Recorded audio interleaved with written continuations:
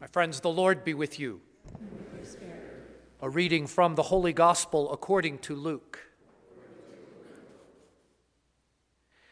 At that time the Lord appointed 72 others, whom he sent ahead of him in pairs to every town and place he intended to visit. He said to them, "The harvest is abundant, but the laborers are few. So ask the master of the harvest to send out laborers for his harvest. Go on your way. Behold, I am sending you like lambs among wolves."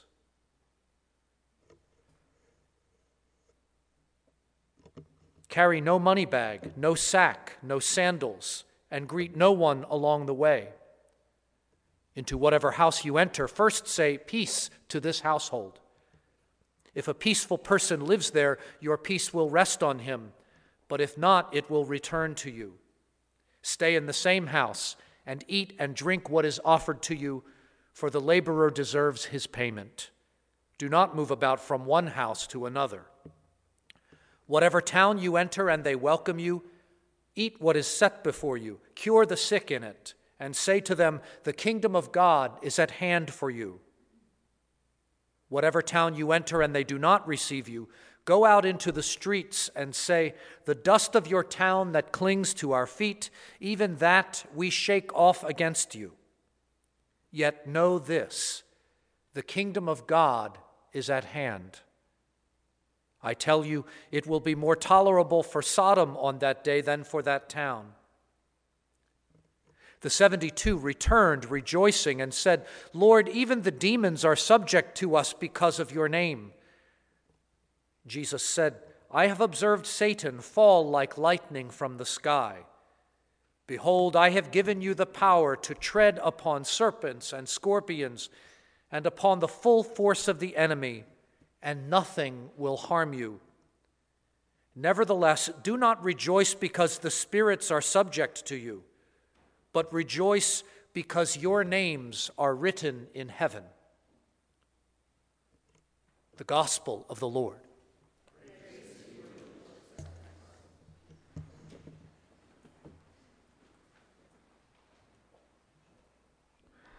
The light of Christ surrounds us.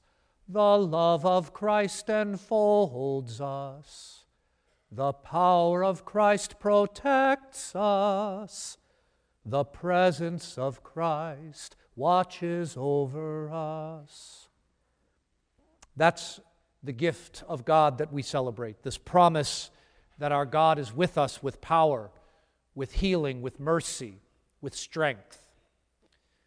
Tonight we proclaim from the prophet Isaiah this beautiful prophecy of restoration for Israel towards the end of the prophet Isaiah, to the Israelites coming back from exile, being invited to find once again in Jerusalem, their home, this gift of God to watch over them after they had experienced great desolation in the Babylonian captivity.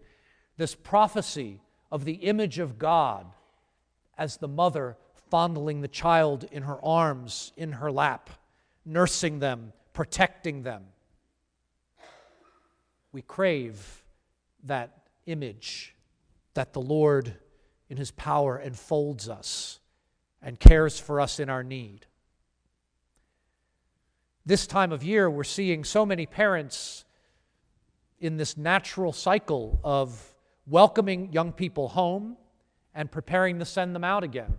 As we've gone through the rituals of graduations and transitions, you parents prepare to let children go from one state to the next, moving from one school to another, maybe preparing to leave home for the first time, heading to college, maybe welcoming them home from college and getting ready to let them go or usher them out, depending upon your attitude, whether or not they've yet worn out their welcome.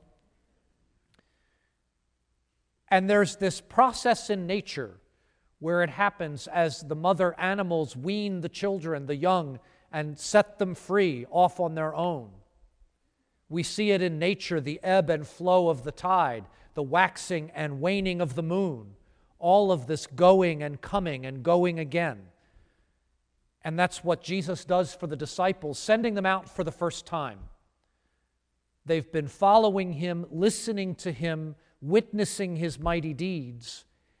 And he sends them out, and they don't comment much, but I can only imagine that their sense is, how could we possibly be ready to do this?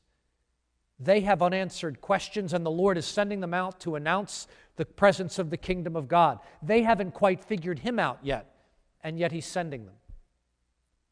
They're still overwhelmed by his power to expel demons, to heal the sick, and he's sending them with that same power and authority. They don't ask any questions, they just go. And immediately the gospel writer tells us about their response and their reaction as they come back, overjoyed and somewhat dumbfounded that people listened to the word that they had to announce and that they actually had the power to do what Jesus sent them to do.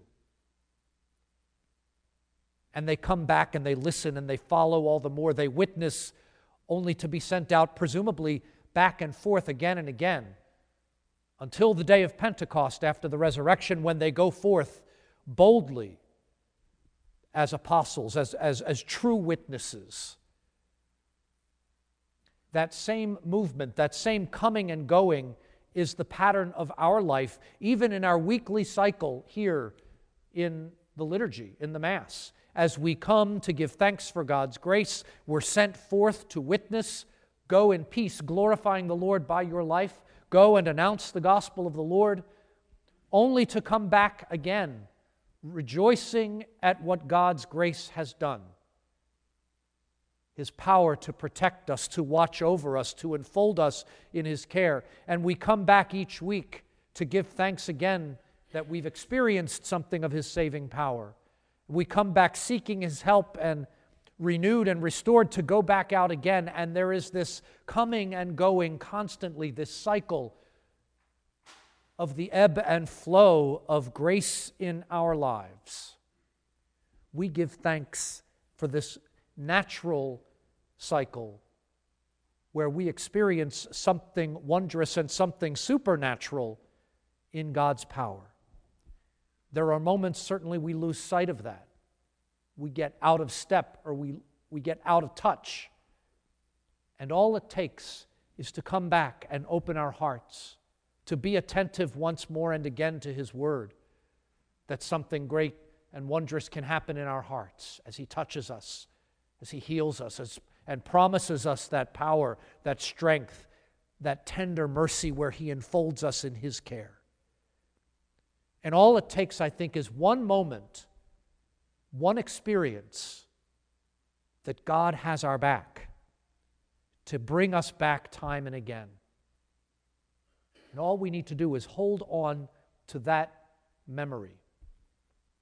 It takes something of recalling that time and time again to allow what's called memory integration to happen, where something moves from short-term memory to long-term memory. We have plenty of things that don't have that happen, the incidental things that come and go. And the older we get, the more frequently those things kind of come and go, right? We somehow lose that process of memory integration. But it's the reflection on the experience that doesn't just let it wash over and pass by and be quickly forgotten.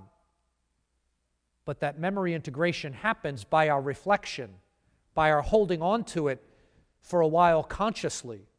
Maybe it's the witness to it, the retelling of it, the bringing it to prayer to give thanks for it, that lets it seep in and literally, biologically become part of long-term memory. We need more of that memory integration of these experiences of God's grace and power, so that they really become part of the fabric of our minds and our hearts, so that all the more we can trust in God's grace. The power of Christ enfolds us, protects us, and watches over us. So let us rejoice as He sends us forth, and that memory integration will always keep bringing us back. And it's that cycle itself, that process of coming and going and coming again, that lets it seep in, sink in and take root in us that we might never lose sight or forget His goodness and His mercy. Amen.